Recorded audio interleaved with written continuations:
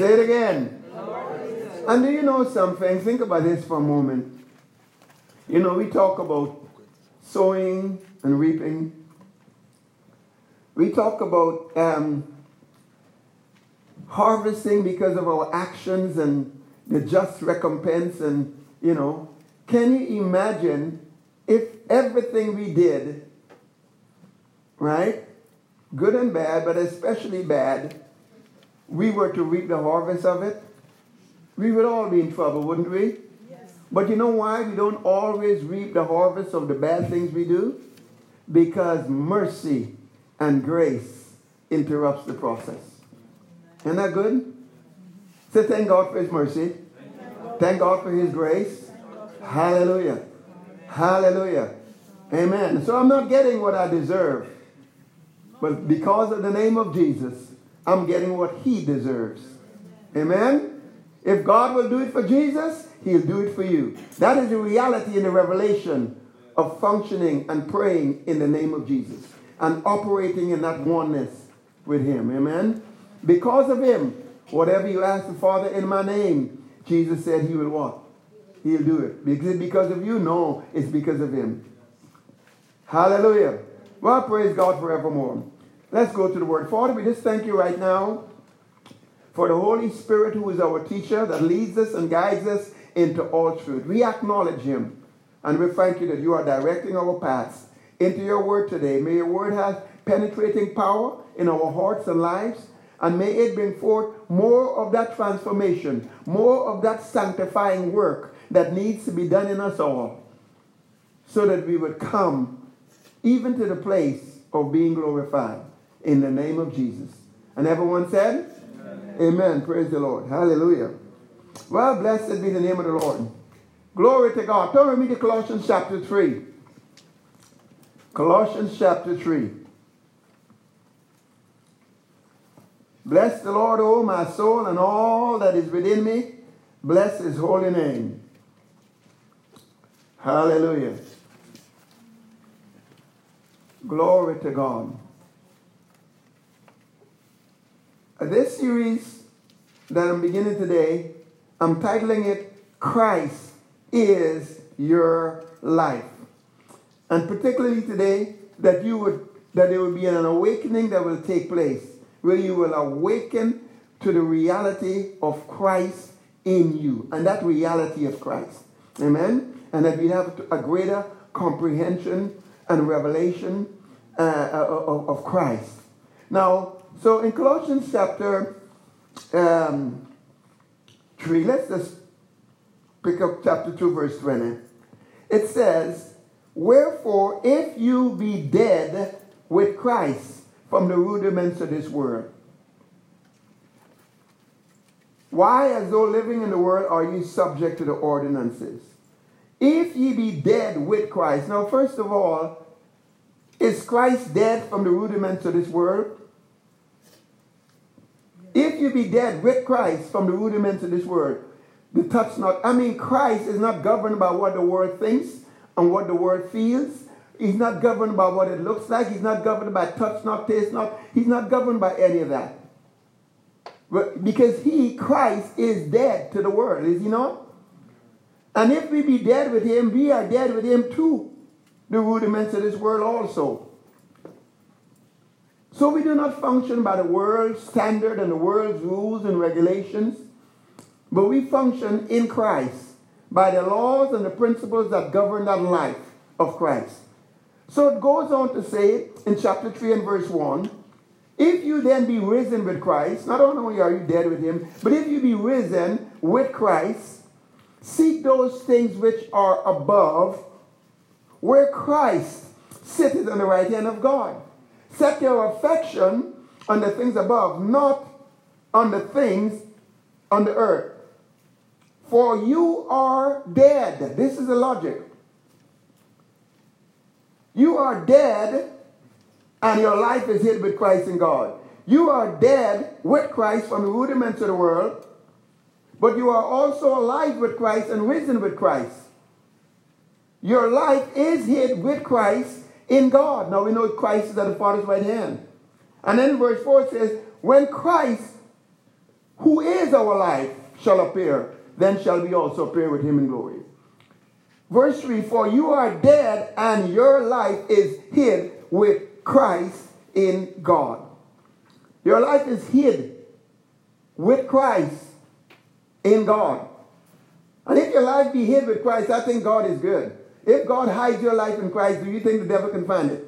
No. Amen. The Bible says in 1st Epistle of John chapter 5 verse 18, he that is born of God sinneth not. He doesn't practice sin. He does not live in separation from God, but he lives in that oneness. And he that is begotten of God keepeth himself, and the evil one toucheth him not.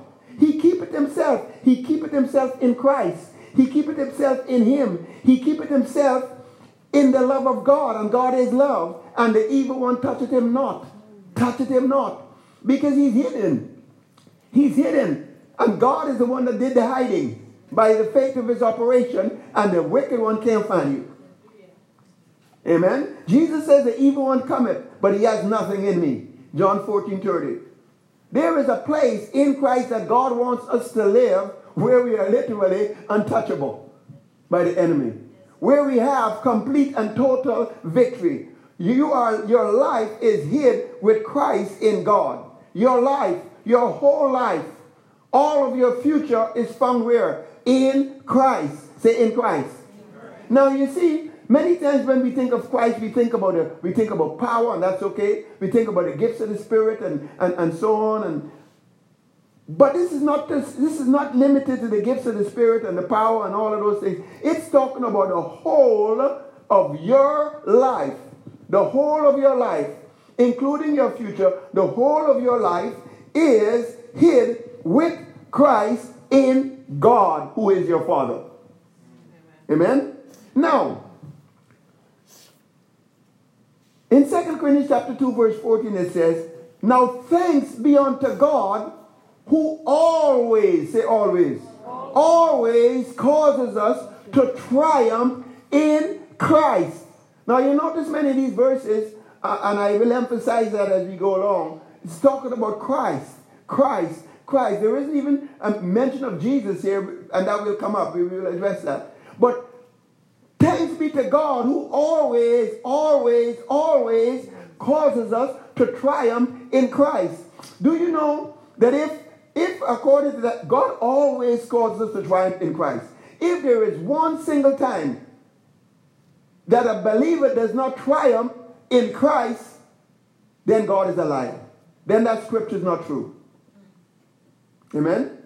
So if there is a time when any believer, you, me, or any believer does not triumph, it must be because he's not functioning in Christ. Are you with me? Now think about that and then recognize the fact that God is saying your whole of your life is in Christ. Therefore, it is so important for us to comprehend, understand, and learn to function in him. Because as we do, it will become our testimony. Thanks be unto God, who always causes us to triumph. All right, so we need to get a greater comprehension and revelation of Christ, so to speak. Turn with me to Matthew chapter 16.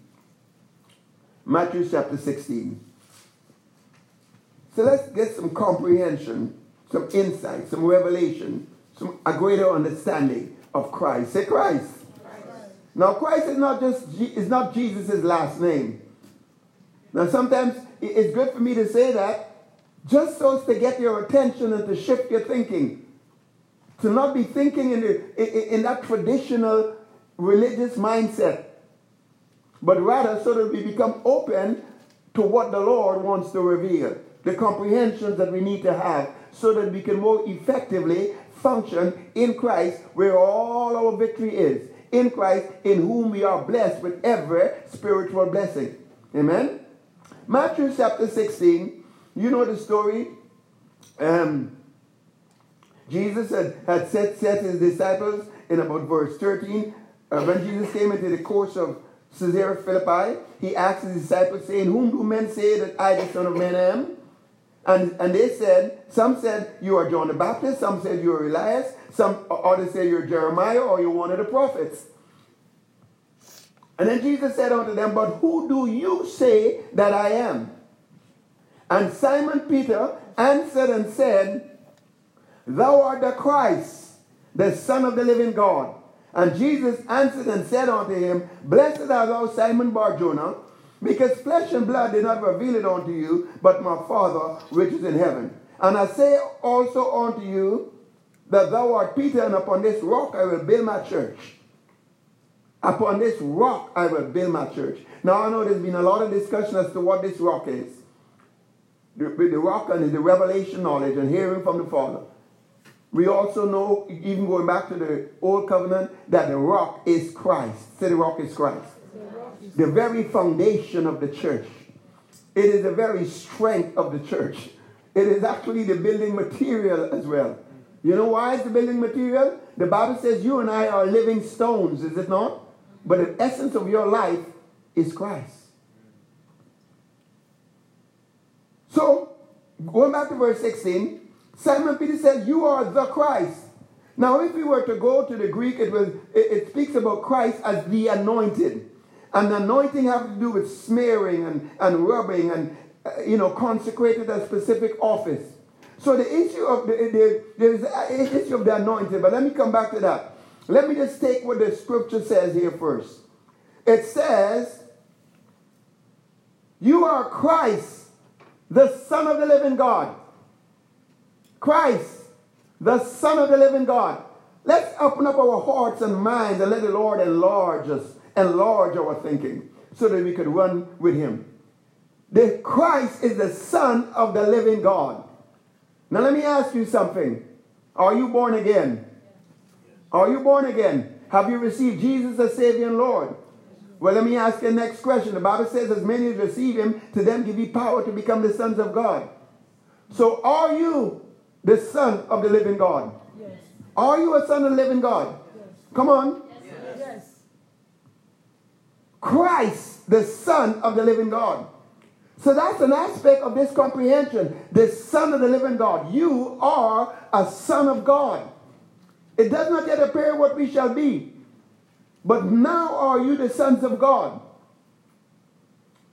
All right?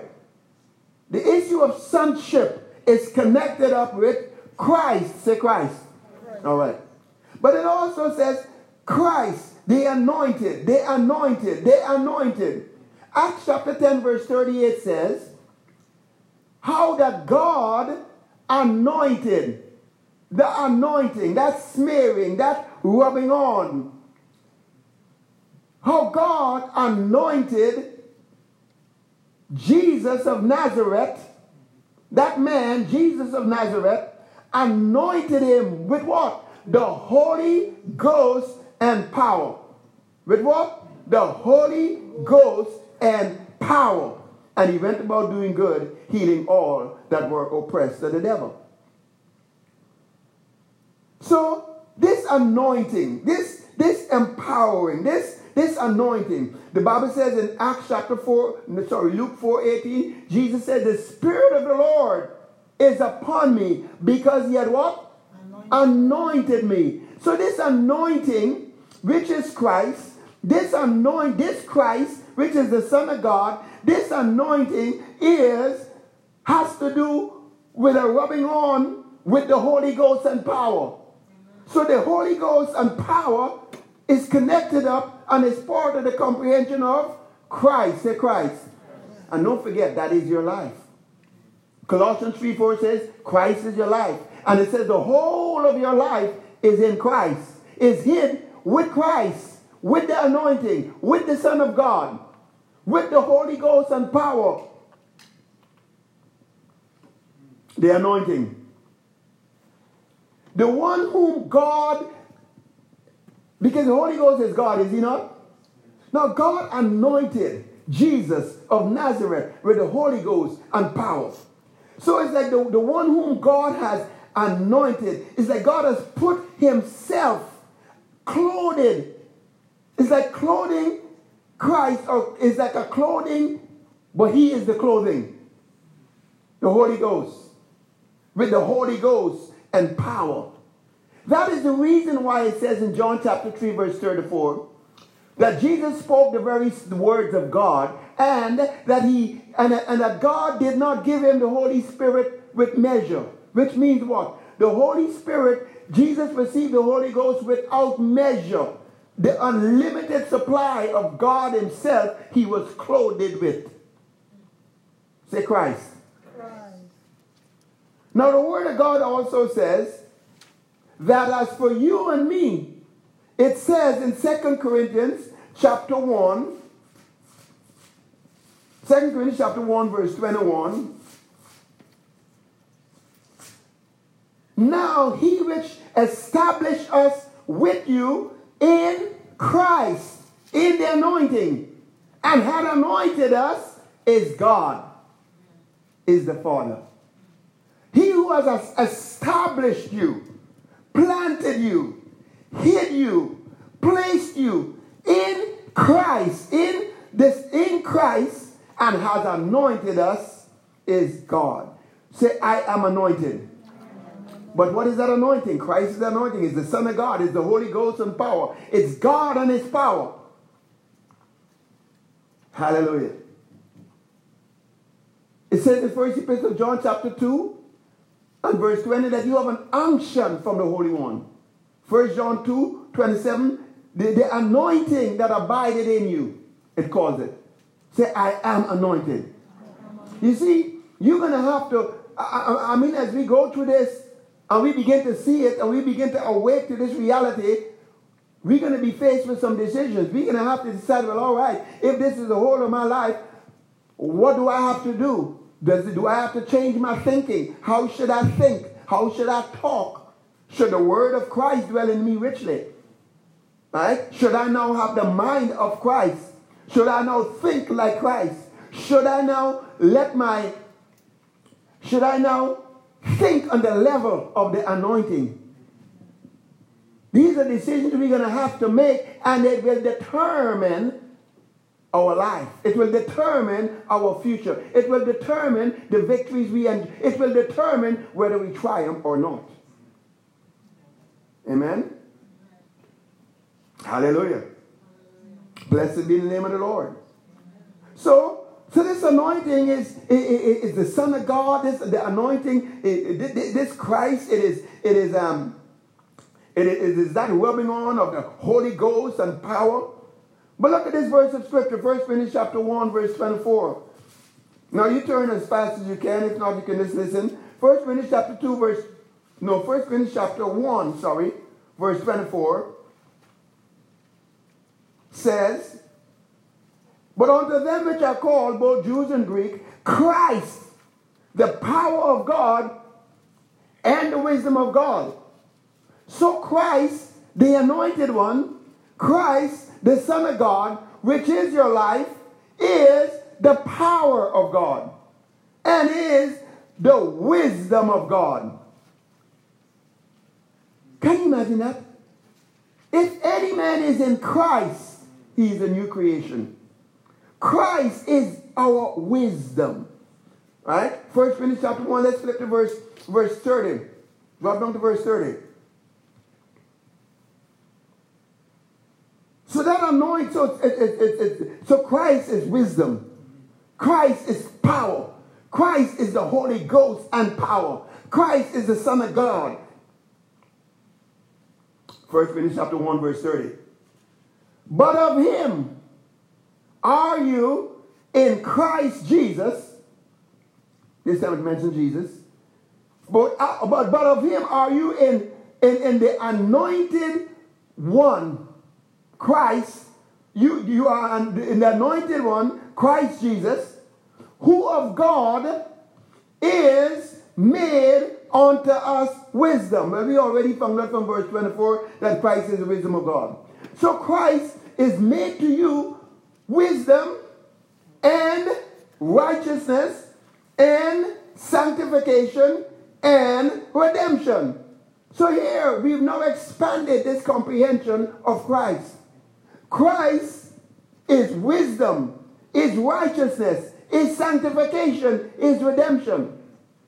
Now these things are going to matter when we start looking at Christ in you, the hope of glory. When you start looking at, I can do all things through Christ that strengthens me. Because now, when I look at, I can do all things through Christ that strengthens me, it is saying to me, I can do all things just as because I'm the Son of God. It is saying that I can do all things through the anointing. It is saying that I can do all things by the wisdom of God. It's saying I can do all things because of the reality of redemption. It is saying that I can do all things because of righteousness. Amen? Say righteousness. I'm going to zero in on the righteousness one. Righteousness, oneness with God. The essence of righteousness is oneness with God. Jesus is the head, we are the body, which we two are one. Jesus said in John chapter 10 and verse 30, he says, I and the Father are what? One. Say one. One. I and the Father are one. In John chapter 17, 22, and praying for the church, Jesus says, Father, the glory that you have given me, I've given them, that they may be one, just as you and I are one. Just how? As he said, as you and I are one, that they might be one in us. That we would be one. This issue of righteousness is an issue of oneness, among other things. It is also right standing, which means freedom from guilt and shame and inferiority and condemnation. It is also rights and privileges because you're a son of God. It is also authority. And all of that is connected up to the fact that it is this oneness that you have with God. So, Romans chapter 1, verse 16 and 17, and you can listen to it. It says, Paul says, I am not ashamed of the gospel of Christ. I'm not ashamed of the gospel of Christ. This spectacular, good, perfect, better than good news of Christ, the anointed one. Be the good news that you are now the Son of God. The good news that you are now the righteousness of God. Because he was made to be sin, that you and I might be made the righteousness of God in Christ. That we might be made, come into that oneness. It is that oneness that you have with God that is the hope of glory. Hello? So he says here, I'm not ashamed of the gospel of Christ because it is the power of God. When we found that out, Christ is the power of God. Unto what? Salvation, wholeness, deliverance to everyone that believes, to the Jew first and also to the Greek. Well, why is it the power of God unto salvation to everyone that believes? Verse 17, because for therein is the righteousness of God revealed. This oneness with God, this freedom from condemnation and insecurity and inferiority and guilt, this place of having the authority of God and of Christ to function in this earth and rule over the enemy and rule over the environment, rule over the circumstances and have dominion.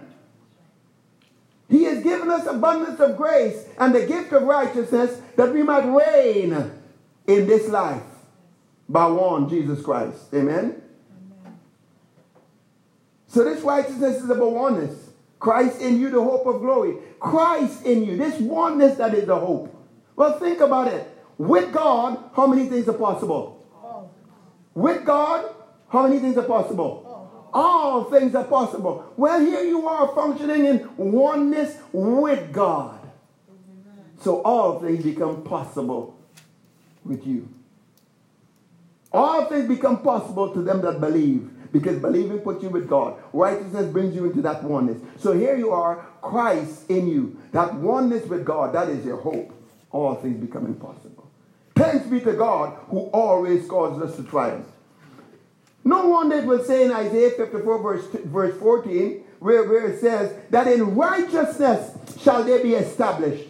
And they're going to be far from oppression. Why? Because they shall not fear. In righteousness, they're going to be established. They're going to be established, anchored, rooted, and grounded in this oneness that they have with God in Christ, in this sonship, in this anointing. They're going to be established in Christ. Amen? And God says he wants us to mature and to grow up and to come into the full measure of the stature of Christ in Ephesians 4, verse 13. That's a little bit further along. All right? Say Christ. So we have verses like Colossians 2:10, which says, you are complete in Christ. You are complete and entire in Christ. In another place, I think it's Colossians 3:11, it says Christ is all and in all. He is all. He's everything. Now, if you recognize that Christ is all and you are complete in Christ, why then should you be, as it says in Colossians chapter 2 and verse 8, if you are complete in Christ, entire, wanting nothing, then Colossians 2:8 says, beware lest any man spoil you through philosophy and vain deceit, after the tradition of men and after the rudiments of this world, and not after Christ. After the elementary teachings of the universe, all that New Age stuff and a bunch of other stuff. Why would you allow anyone to spoil you and to pull you off track and to confuse you after the rudiments of this world and not after Christ? Because after all, you are complete in him. You are complete in him. He is absolute oneness with God. In fact, in Christ you are blessed with every spiritual blessing. He is all and in all. And then it goes on to say in verse 16, let no man therefore judge you in meat or drink, whether you eat pork or don't eat pork, or in respect of a holy day, or of a new moon, or a Sabbath. Aren't you keeping the Sabbath? And don't get all tangled up with that. Because after all, it will go on to say, they are but a shadow of the things to come. But Christ himself, he is the substance. Now let me ask you something, right? I mean, can you imagine, if my wife is not around, or she's not close enough, then I could, she's over there, but there's a little bit of light and there's a shadow, right? And so I might try to fellowship with her shadow, but does that really, should I continue to fellowship with a shadow or a picture? Okay, let's say I have a picture, she's not around, and I have a picture. You know what I mean? That's the shadow. So she's not there and I'm looking at the picture. But if she's there, let me ask you something. Should I go hug in the shadow? No. Should I? No. Are you with me? Yeah. So if the Sabbath and all these eats and meats and drink and don't drink and this and that, if all those things are shadow, don't hug the shadow. You've got Christ. Are you with me? And because Christ is the fullness of God that dwells in him bodily, and because you are complete in him, and the reality and the revelation and the comprehension of that tells me that I'm free from all of the rudiments of this world. And if you be dead with Christ, I ought to be seeking those things which are above, where Christ is seated at the Father's right hand, and where my life is hid with Christ in God. The whole of my life is not subject to people. Amen? All right. Therefore, if any man is in Christ, he's what? Because, when he gets into Christ, he becomes one. He comes into this oneness with God. That's new. Hallelujah. All right. But let's continue. Let's back to Colossians 3, verse 3. For you are dead, and your life is hid with Christ in God. Let me examine that phrase. You are dead. You are dead. Now let's get spiritual. Can we get spiritual? Can we? We're in church.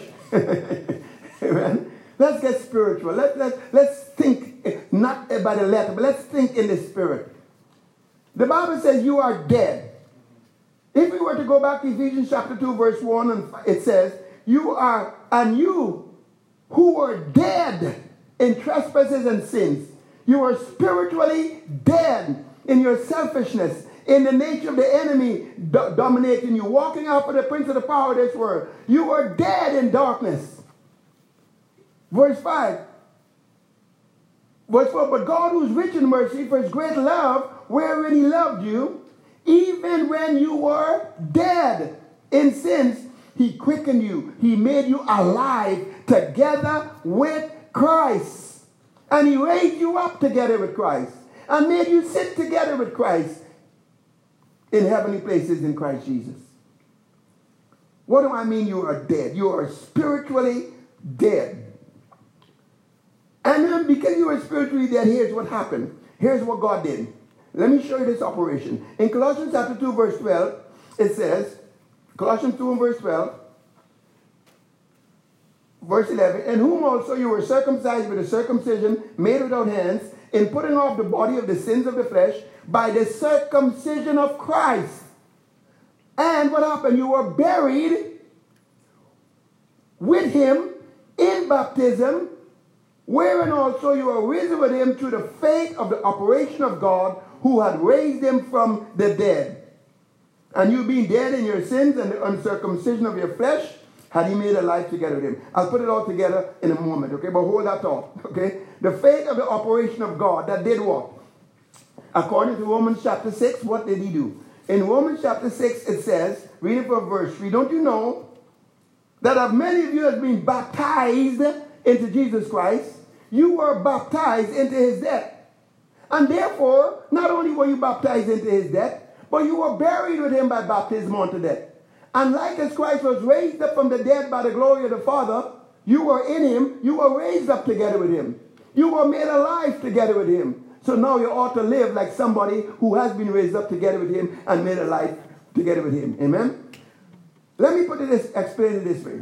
First of all, think of the word baptized as tie-dye. And it really is a better way of looking at it. Tie-dye, which is to say, when we were growing up and, you had these BVD white T-shirts, and you would tie them with some strings in some various spots, and then you would put that white T-shirt in a pot with some kind of dye, blue dye, red dye, whatever. And then after it dries, and you take it out and you dry it, and then when you take off the strings, you'll have these little marks in it. But once you tie-dye that shirt, you cannot undo it. You cannot reverse it. Amen?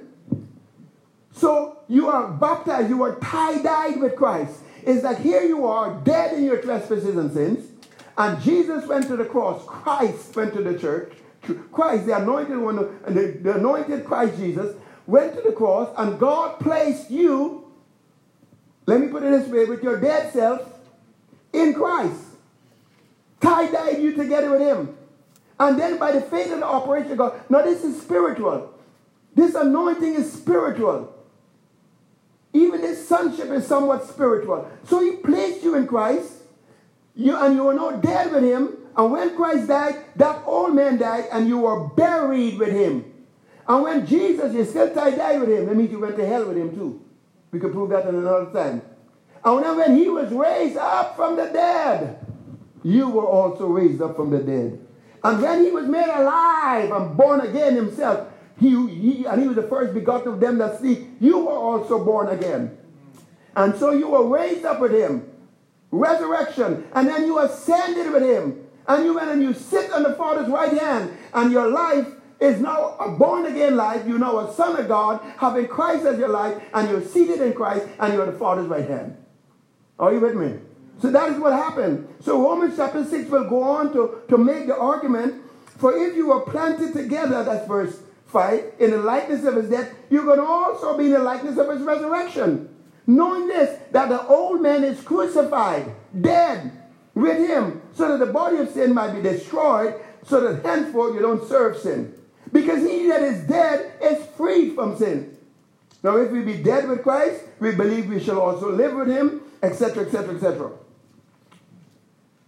So you are dead with Christ. So again, just so that you can capture the spiritual aspect, that you are dead with him and see it spiritually, and at the same time recognize you are raised up and now Christ is your life.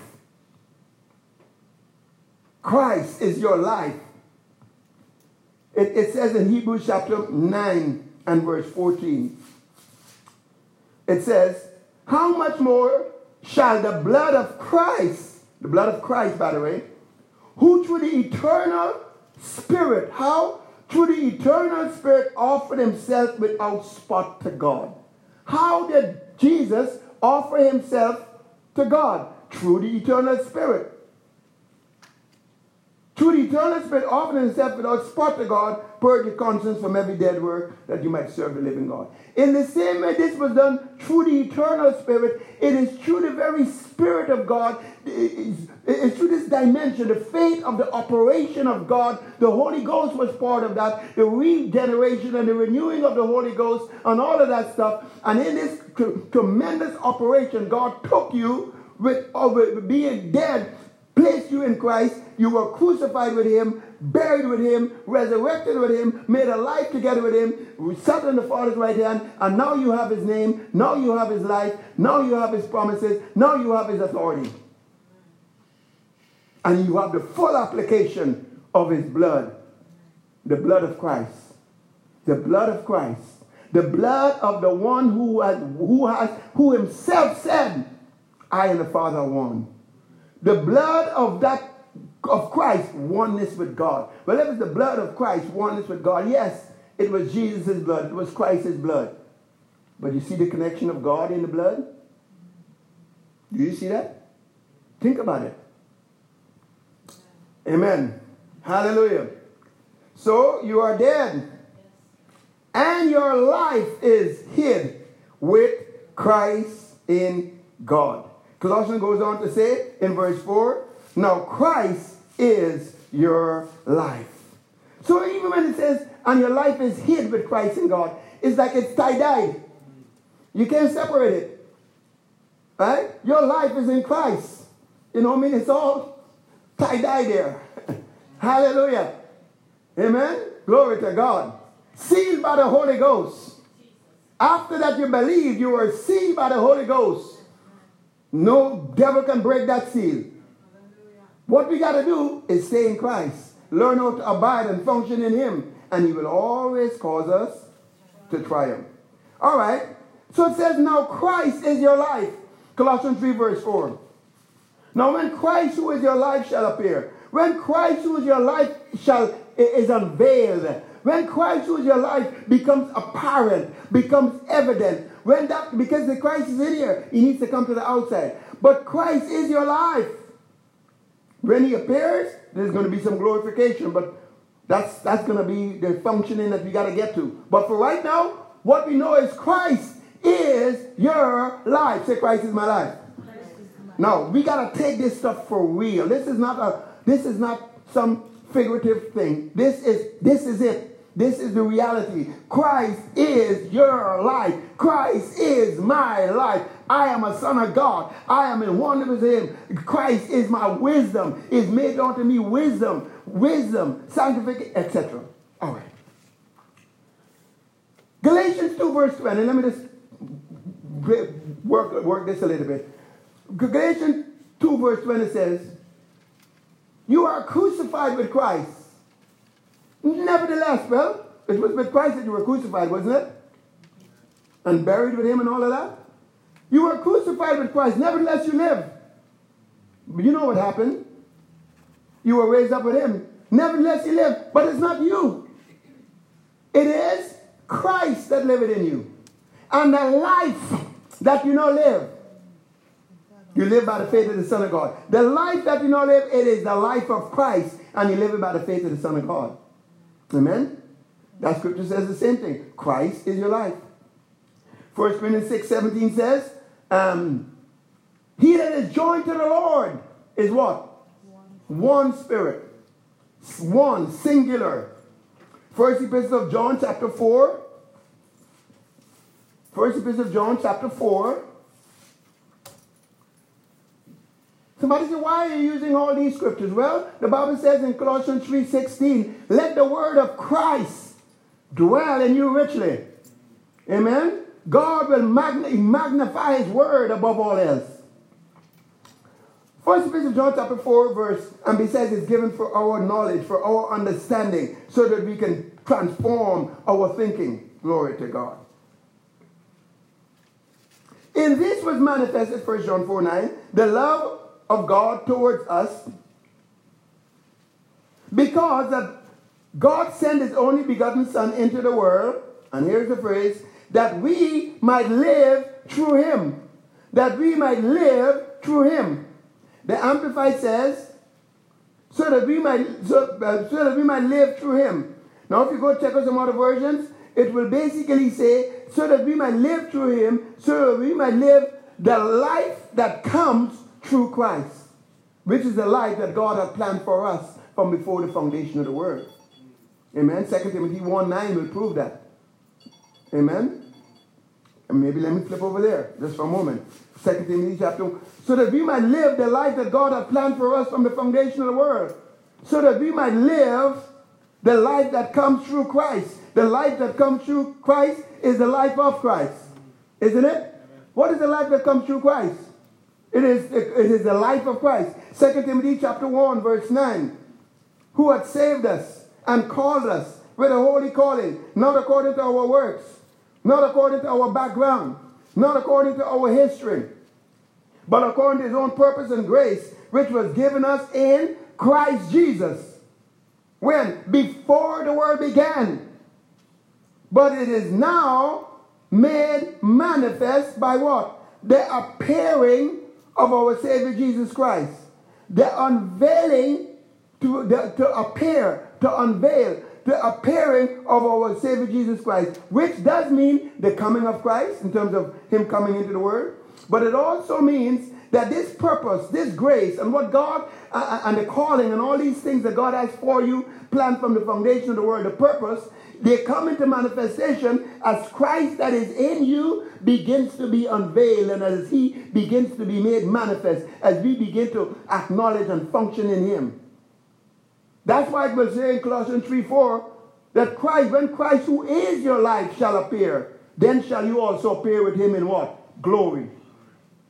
That's why it says in 1 John 3 verse 2, verse 1, now are ye the sons of God, and it does not yet appear, it doesn't yet unveil what we shall be. But when he shall appear, we shall be like him, for we shall see him as he is. And there's a here, now, and a thereafter. Because it's a transformation that we are going through. But when Jesus comes, whether we go and meet him, or when he comes and gets us, whichever comes first. Amen. The Bible says we're going to be glorified. Which means what? Every part of our being will be exactly as his. God said, God promised it. He says, look, I've begun to go to work, and I'm going to what? Finish it. Amen. So even if you mess up along the way, I'm not telling you to mess up. But even if you mess up all the way, you still got this promise that when Jesus shall appear, you shall be like him. You will be glorified. Romans chapter 8 talks about that. Hallelujah.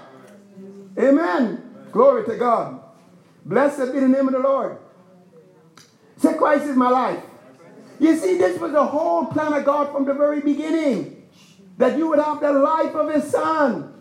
That's what Jesus meant when he said in John 12:24, except a corn of wheat fall into the ground and die, it abides alone. But if it dies, it will bring forth much fruit. In other words, I'm going to remain a single person in this body, and I can only be where I am, whether it be in Jerusalem or Capernaum or Samaria. I can only be in one place at one time, but I'm going to go into the ground, I'm going to die, and I'm going to rise up back, and I will reproduce myself, and I'll become many seeds. And then wherever you go, I'm there. Wherever you go, I'll be there. And you're going to go to the uttermost parts of the earth, and I will go to the uttermost parts of the earth. You see, the Bible says we are to be trees of what? Righteousness, planted by the Lord. Isaiah 61 verse 3. Trees of that oneness with God. And then, you see, mango trees produce what? Mango. And the mango is the proof of the kind of tree it is, isn't it? Well, what would be the fruit of the trees of righteousness? Ha, ha, ha. Something that looks like Christ. Are you with me? Say, Christ is my life. Amen. The Bible says in Ephesians chapter 1:23 that we are the body of Christ. The fullness of him that filleth all in all. We are the very body of Christ. Think about that for a moment. Because you see, in that body dwells the very fullness of him. I didn't write that. That's what Ephesians 1:23 said. In that body dwells the fullness of him. Well, we are the body of Christ. Jesus said in Hebrews chapter 10, verse 5 and 7, where he says, a body you have what? Prepared for me. And then he went on to say, I have come to do thy will. This body that he prepared for him, it wasn't just that body that went to the cross, yes. But now this is the body he has. We, the church, the body of Christ. Amen? Christ eons. Amen? The anointed ones. The sons of God.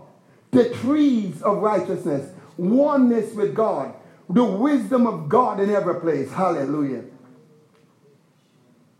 And the issue about this body is that it is to do his will. That is why now, when we want to bring Christ from the inside to the outside, and when we start talking about functioning in him so that we can always triumph, the issue of surrender, total surrender, in ever-increasing measure, sanctification becomes a big issue.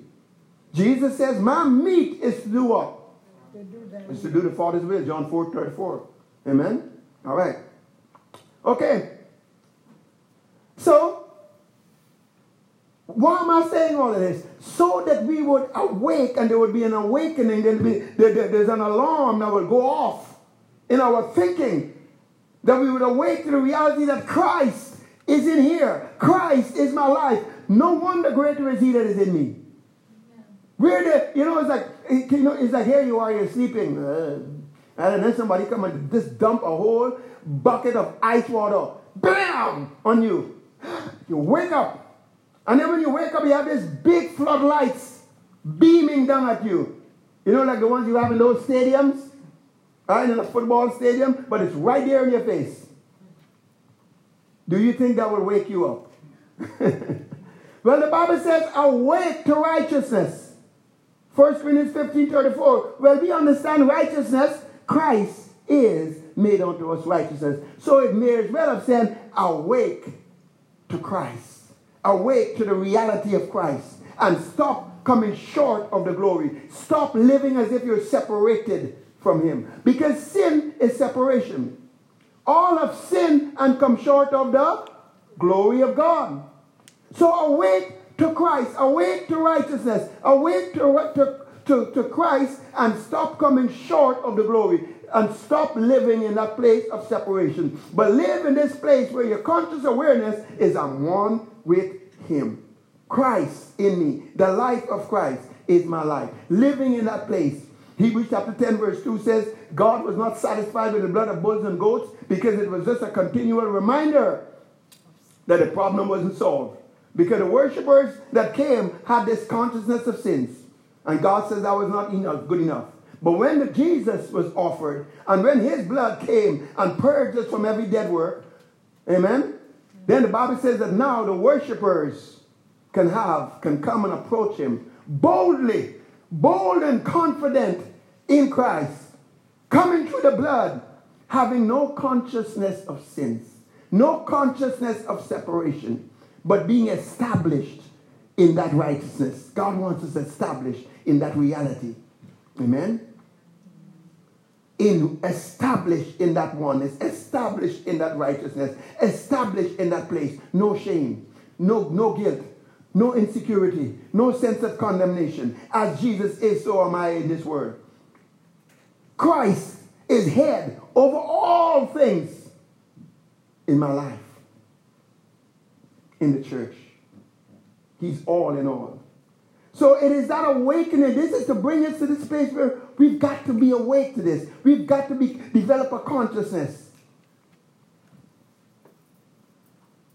It means then that we got to think differently. We got to think on the level of Christ. We got to think on the level of the anointing. We got to think on the level of that oneness that we have. The Bible says in Philippians chapter 2 verse 5.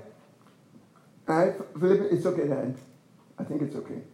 The Bible says in Philippians chapter 2 verse 5, let this mind be in you which was what? In Christ. In other words, bring your thinking up to the place where it is in agreement with the mind of Christ. Think on the level of Christ. Think on the level of you are one with him. Think on the level of the righteousness. Think on the level of you are the Son of God. Amen. The Bible says in 2 Corinthians chapter 1 verse 20, All the promises in who? Are yes and amen. Let that take over your thinking. Ephesians 3 verse 8 speaks about the unsearchable riches of Christ. Ephesians 1 verse 3, you are blessed with every spiritual blessing. Ephesians 1 verse 11 speaks about the fact that you have obtained an inheritance. Think on that level. You see, here's the thing. The Bible says let me put it this way. Your mind functions in two ways. There's two ways in which your mind functions. One is your memory, and then the other is your imagination. Your memory is about the size of this room, but your imagination is the size of the universe. And as a man thinketh. So God says, now, let this mind be in you. Think on the level of the anointing. Think on that level. Think on that level of Christ. That's what I'm saying. Because you see, at the end of the day, your thinking is going to be the limiting factor as to how much of Christ you're going to actually walk in. Romans chapter 12 verse 2 says, don't be conformed to this world, but be transformed by the renewing of your mind, that you might what? Prove what is God's good, perfect, and acceptable will. And the word prove means allow. Don't be conformed to this world, but be transformed by the renewing of your mind, and yet let your thinking line up with the mind of Christ, so that you might allow God's good, perfect, and acceptable will. That is why it becomes absolutely necessary to meditate in the Word of God. That's why it becomes necessary to renew our thinking. That is why we got to let the words of Christ dwell within us richly. Amen? Let me just, on this segment, let me just kind of wrap this up a little. Philippians chapter 1 verse 27 says, let your conversation be as it becometh the gospel. Let your conversation, your lifestyle, which means your thinking, your speaking, your attitudes, your actions, let them become consistent with the good news of Christ. The best news for humanity. Let your thinking, your speaking, your attitudes, and your actions, let it adhere and be in harmony and rise to the level of the good, great news of Christ, the news of this oneness that you have with God in Christ. And because that is the case, because we got to come to that place, there's resolutions, that we need to make, there are decisions we've got to make. We've got to decide as we awake to this reality of Christ, that this is what I want. This is why I'm born. This is why I'm here. And therefore, I must go through this renewing process in my mind. I must do what it says in 2 Corinthians 10, verse 4 to 6, where it says, the weapons of our warfare are not carnal, but they're mighty through God to the pulling down of strongholds and imaginations and high-mindedness, and bringing every thought into the captivity and the obedience of Christ. Letting your thinking come in line with that, and rise to that level of Christ, that oneness. Amen. Philippians 1:21, Paul says, for me to live is Christ, and to die is gain. And this, we got to come to that place. We have to make that shift. We've got to make that shift. And that's what we need to do. Colossians 3 chapter 3 verse 1 says, because of all of this, if you are risen with him, set your affections on the things which are above, not on the things which are beneath. Where Christ, your life is hid with Christ in God. Are you hearing me?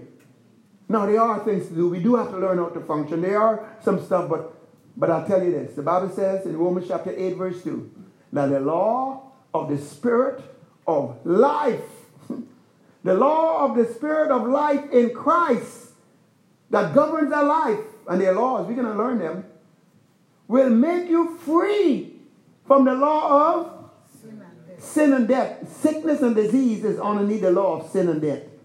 So in other words, then if we can function effectively in the law, if we can function effectively in Christ, then the dynamic of that life is such that it will make us free from sickness and disease and the law of sin and death. And even as it says in 2 Timothy chapter 1 verse 10, right? Then even to the point where as that life is manifest, the Bible says, what does it say? Death shall be abolished. Amen? Hallelujah. Hallelujah. Praise God forevermore. You believe this? Does this make sense to you? You want more of this? Don't you want this to be your reality? This to be your testimony? He always causes me to triumph in Christ. Hallelujah. Oh, Father, we thank you. Amen? Amen. Now we've just begun.